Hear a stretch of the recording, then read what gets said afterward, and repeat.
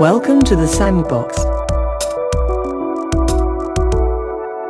Welcome to the Sandbox Cooperative Podcast. I'm Chris. And I'm Dave. Thanks for joining us today. We are excited to be back with some more conversations. I've been really enjoying actually the last several episodes. They've been a lot of fun. Yeah, just a couple of the different series that we've been in. We had the Reimagined Songs project and also this communication series, which has been so much fun. Yeah, we'll get back to that in a minute. But real quick, we just wanted to let you know, we're really excited. We've got some upcoming live events. There's going to be one hopefully this fall. Yeah. More information will be coming very soon. Keep an eye on our mailing list and website for all those details, but some great stuff coming up. Yeah, we're really excited about it, but it's been a while since we've done a live event. We've taken a break from those, but they were always very popular, and so we're bringing them back, and again, we'll announce that guest soon, but if you want to look at past live events, they're all cataloged on our website along with discussion guides. Yeah, so the discussion guides, if you've seen one of our live events, you know what those look like. But basically, we've got someone who comes in and presents, and then we ask there's some Q&A kind of after the fact. And we've taken all those presentations and turned them into discussion guides. And they're really great for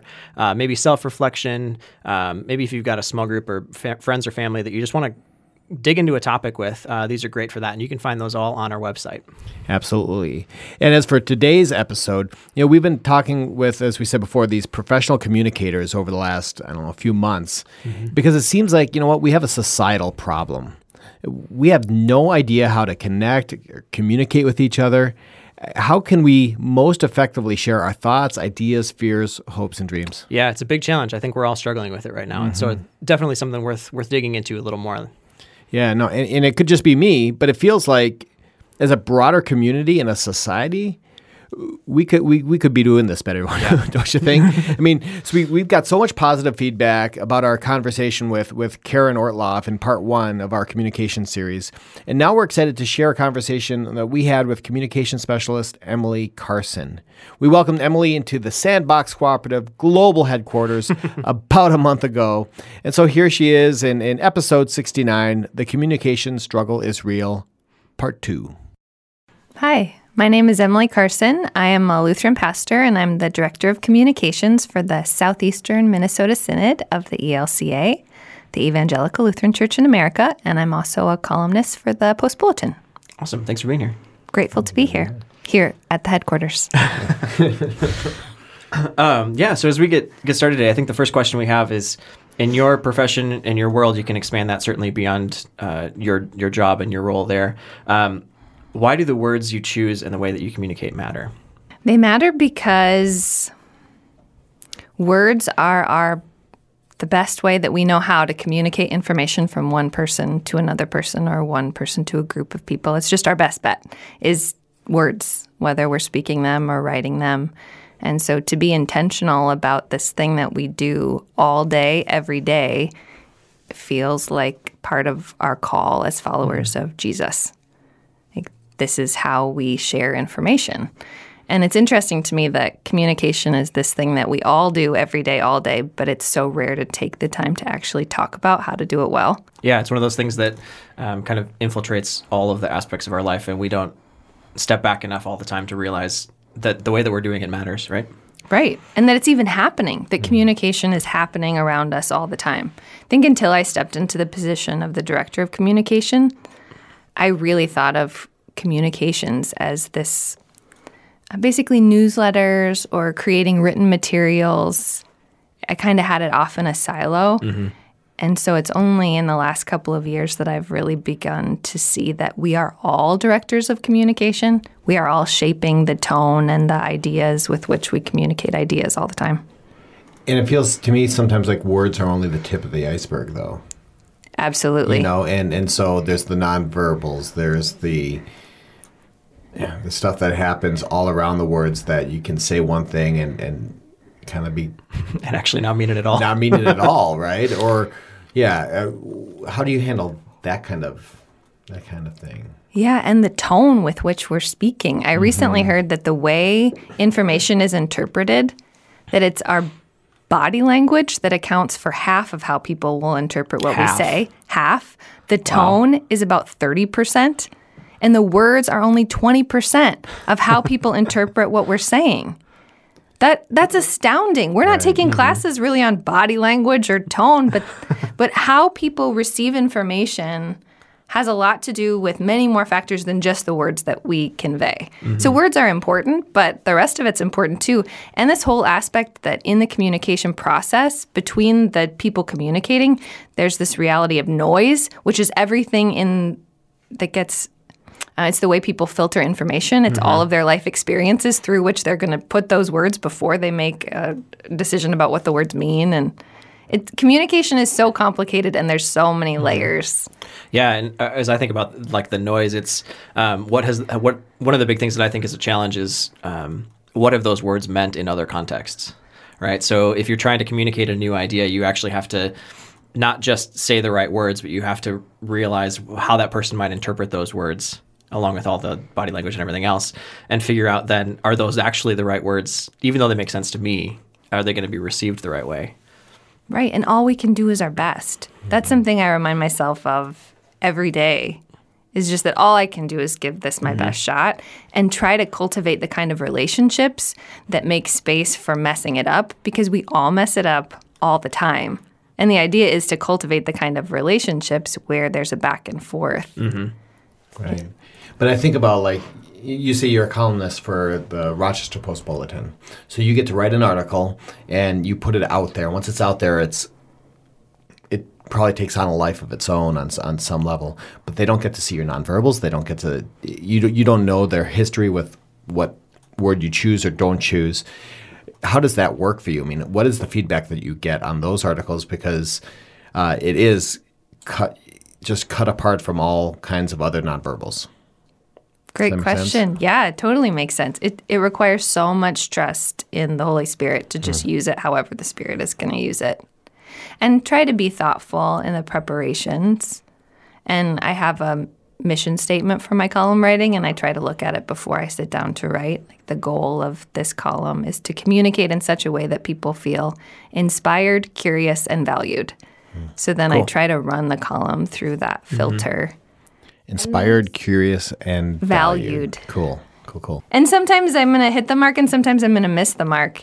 But it is different when it is one directional that way with a written column.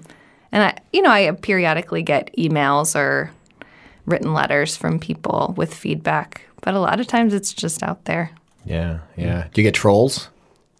There have been, actually in 7 years of writing the column, one troll. That's pretty good.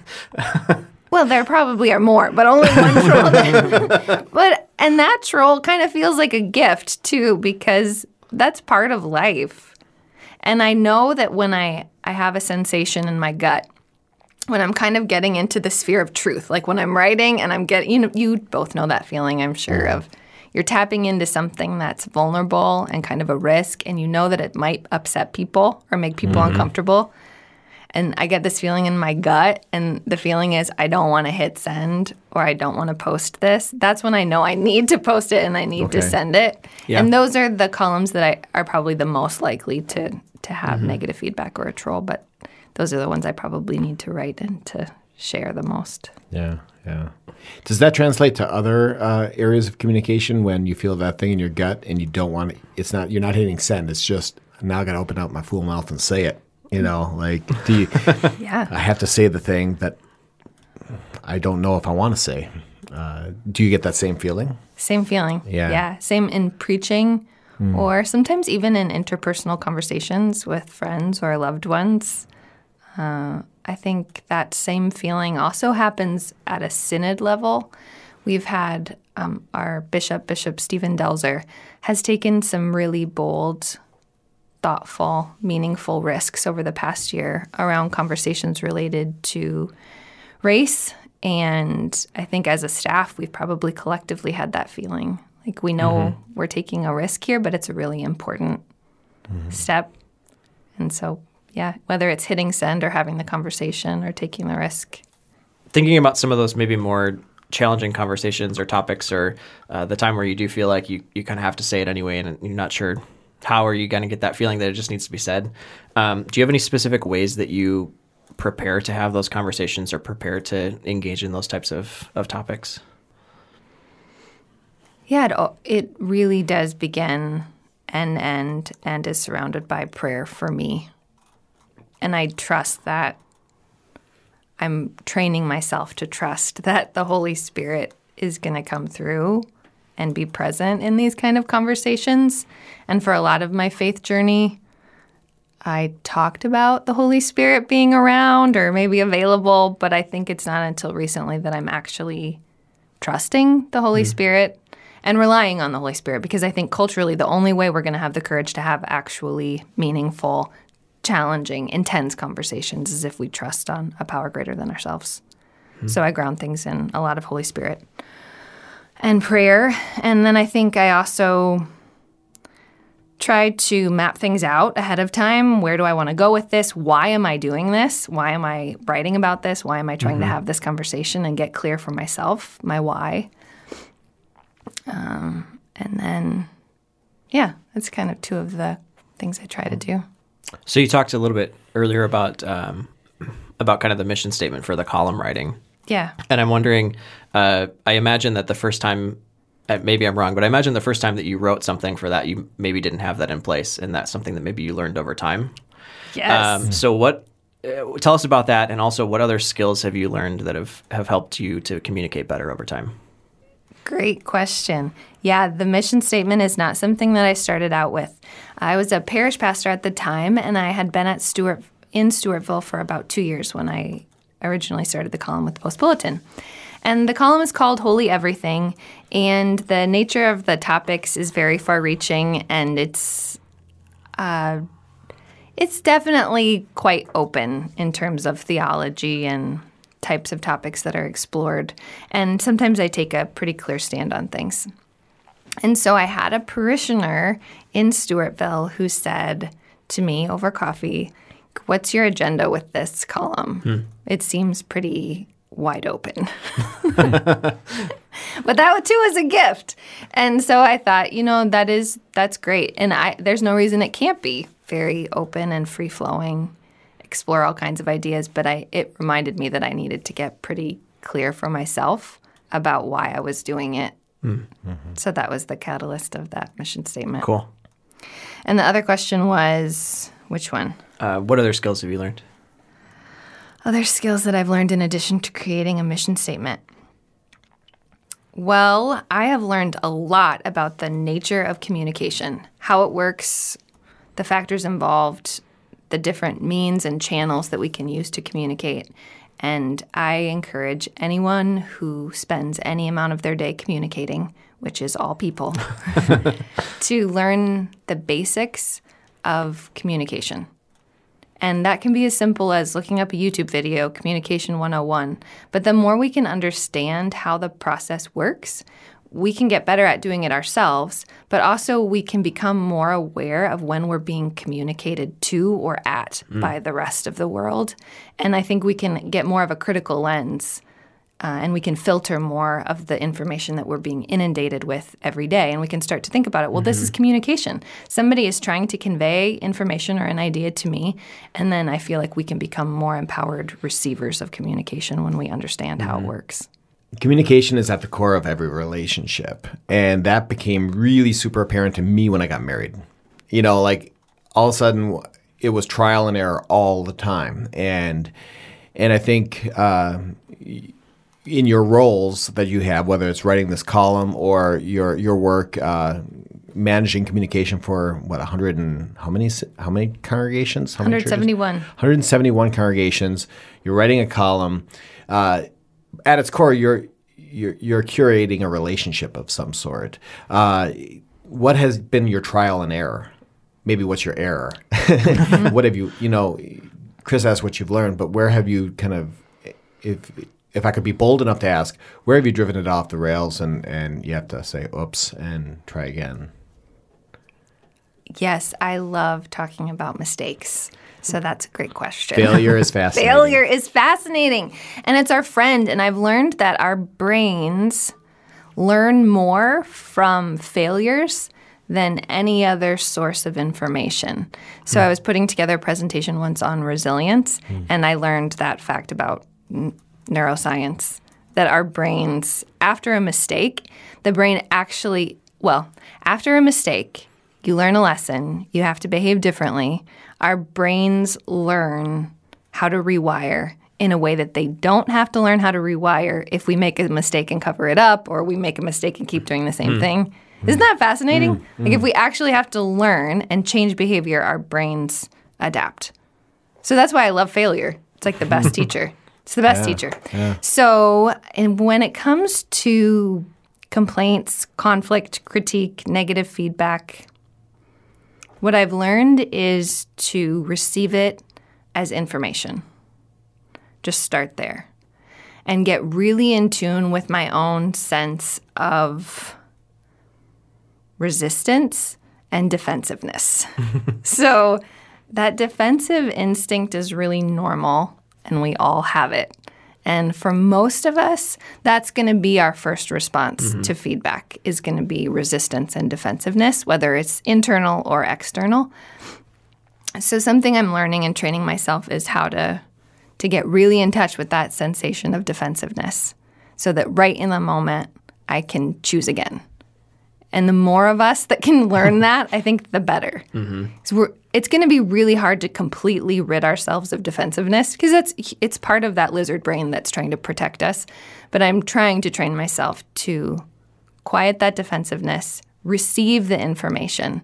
So an example, my first day on the job as the director of communications, first day, and I was in the parish prior to this. So the learning curve was so steep. It was so steep, and I was so eager to please. So the first day I get a phone call from a retired pastor in the synod, and he called with a critical word to share on my first day. I was like, How does anybody even know my phone number? But actually, he sent it as an email. That's right. He sent it as an email. And it was my first day, and I thought, well, I can either respond by email, or I'm just going to look this guy's phone number up and call him.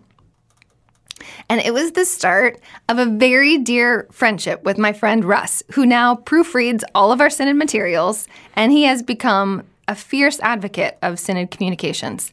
But I think a lot of it had to do with that initial interaction and that willingness to have a conversation.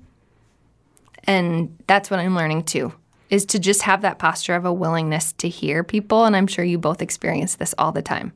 If we can just posture ourselves open and willing to hear what someone has to say. And I'm also learning to not necessarily respond to what they say immediately. When I first started in the parish, I was so eager to just whatever people would say or suggest. You know what I mean? Like, oh yeah, we can make that happen. Sure, next week we'll just change everything to accommodate your idea. And that was more of my instinct initially. And now I'm learning that we don't necessarily need to act upon every bit of feedback that we get, but we can hear it. Yeah. Because a lot of times the feedback you're getting is not about the thing. There's the thing that they're presenting, and actually it's 2 or 3 or 4 or 10 layers deeper than that. Yeah.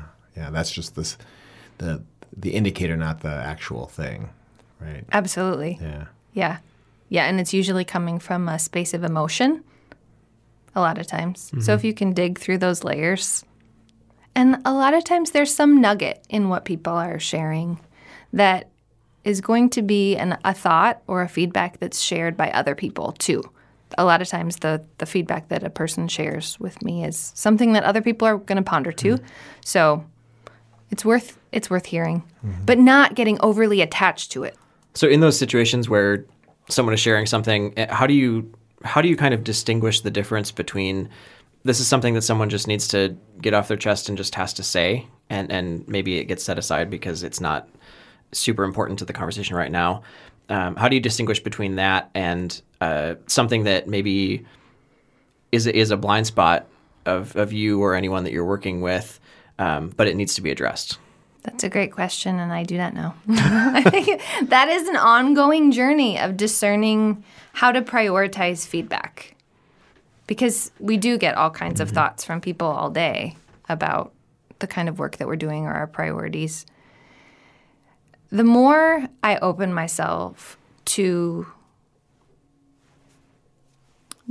the feedback, the thoughts, the words of other people, the ideas of other people, I think the better I'm getting at filtering And so maybe it's just something that we all have to keep working on.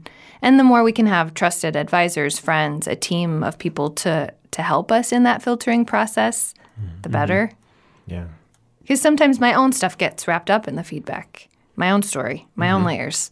And when that's happening, I know that I need that outside presence, those people to help me discern. Like, Emily, this one wasn't about you. This is not about you. You did not do anything wrong. This is just feedback. Yeah. Yeah.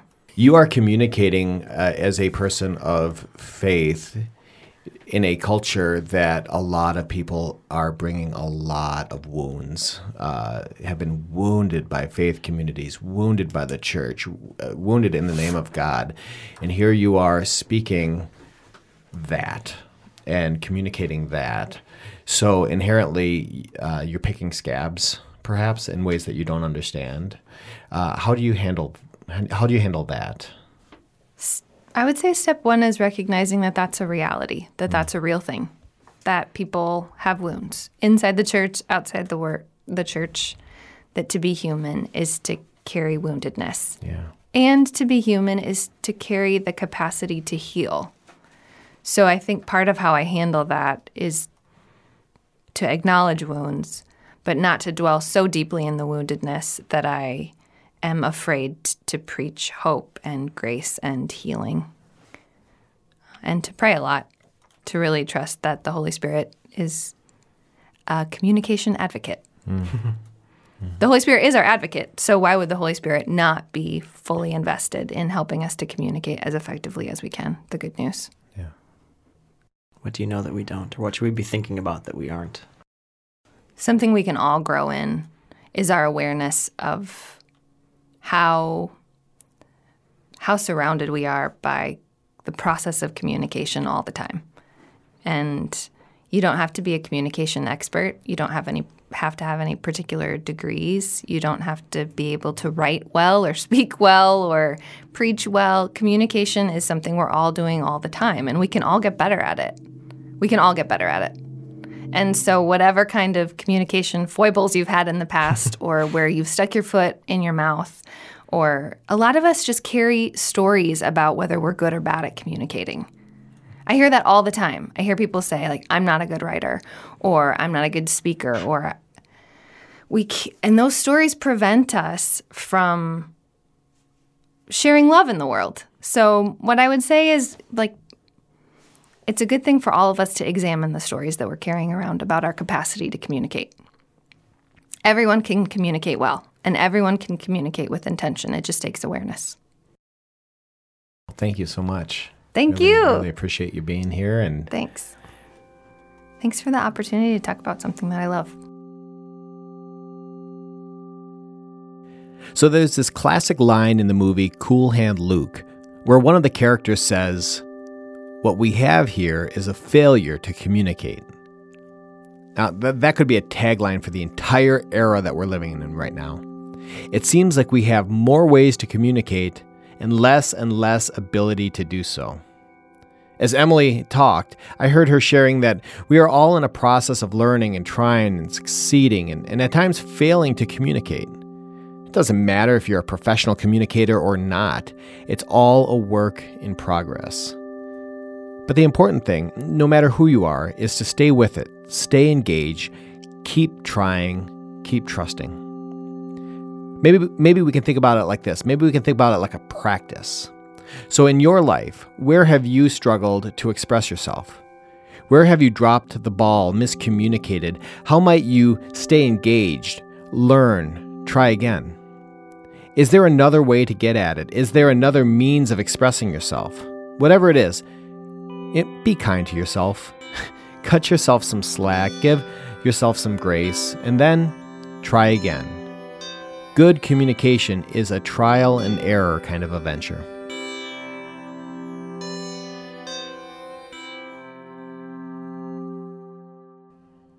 Thanks for listening to this episode of the Sandbox Cooperative Podcast. To stay up to date with all the things going on in the Sandbox, you can find us on the usual social media places like Facebook, Instagram, and Twitter, or you can sign up for our mailing list at sandboxcooperative.com.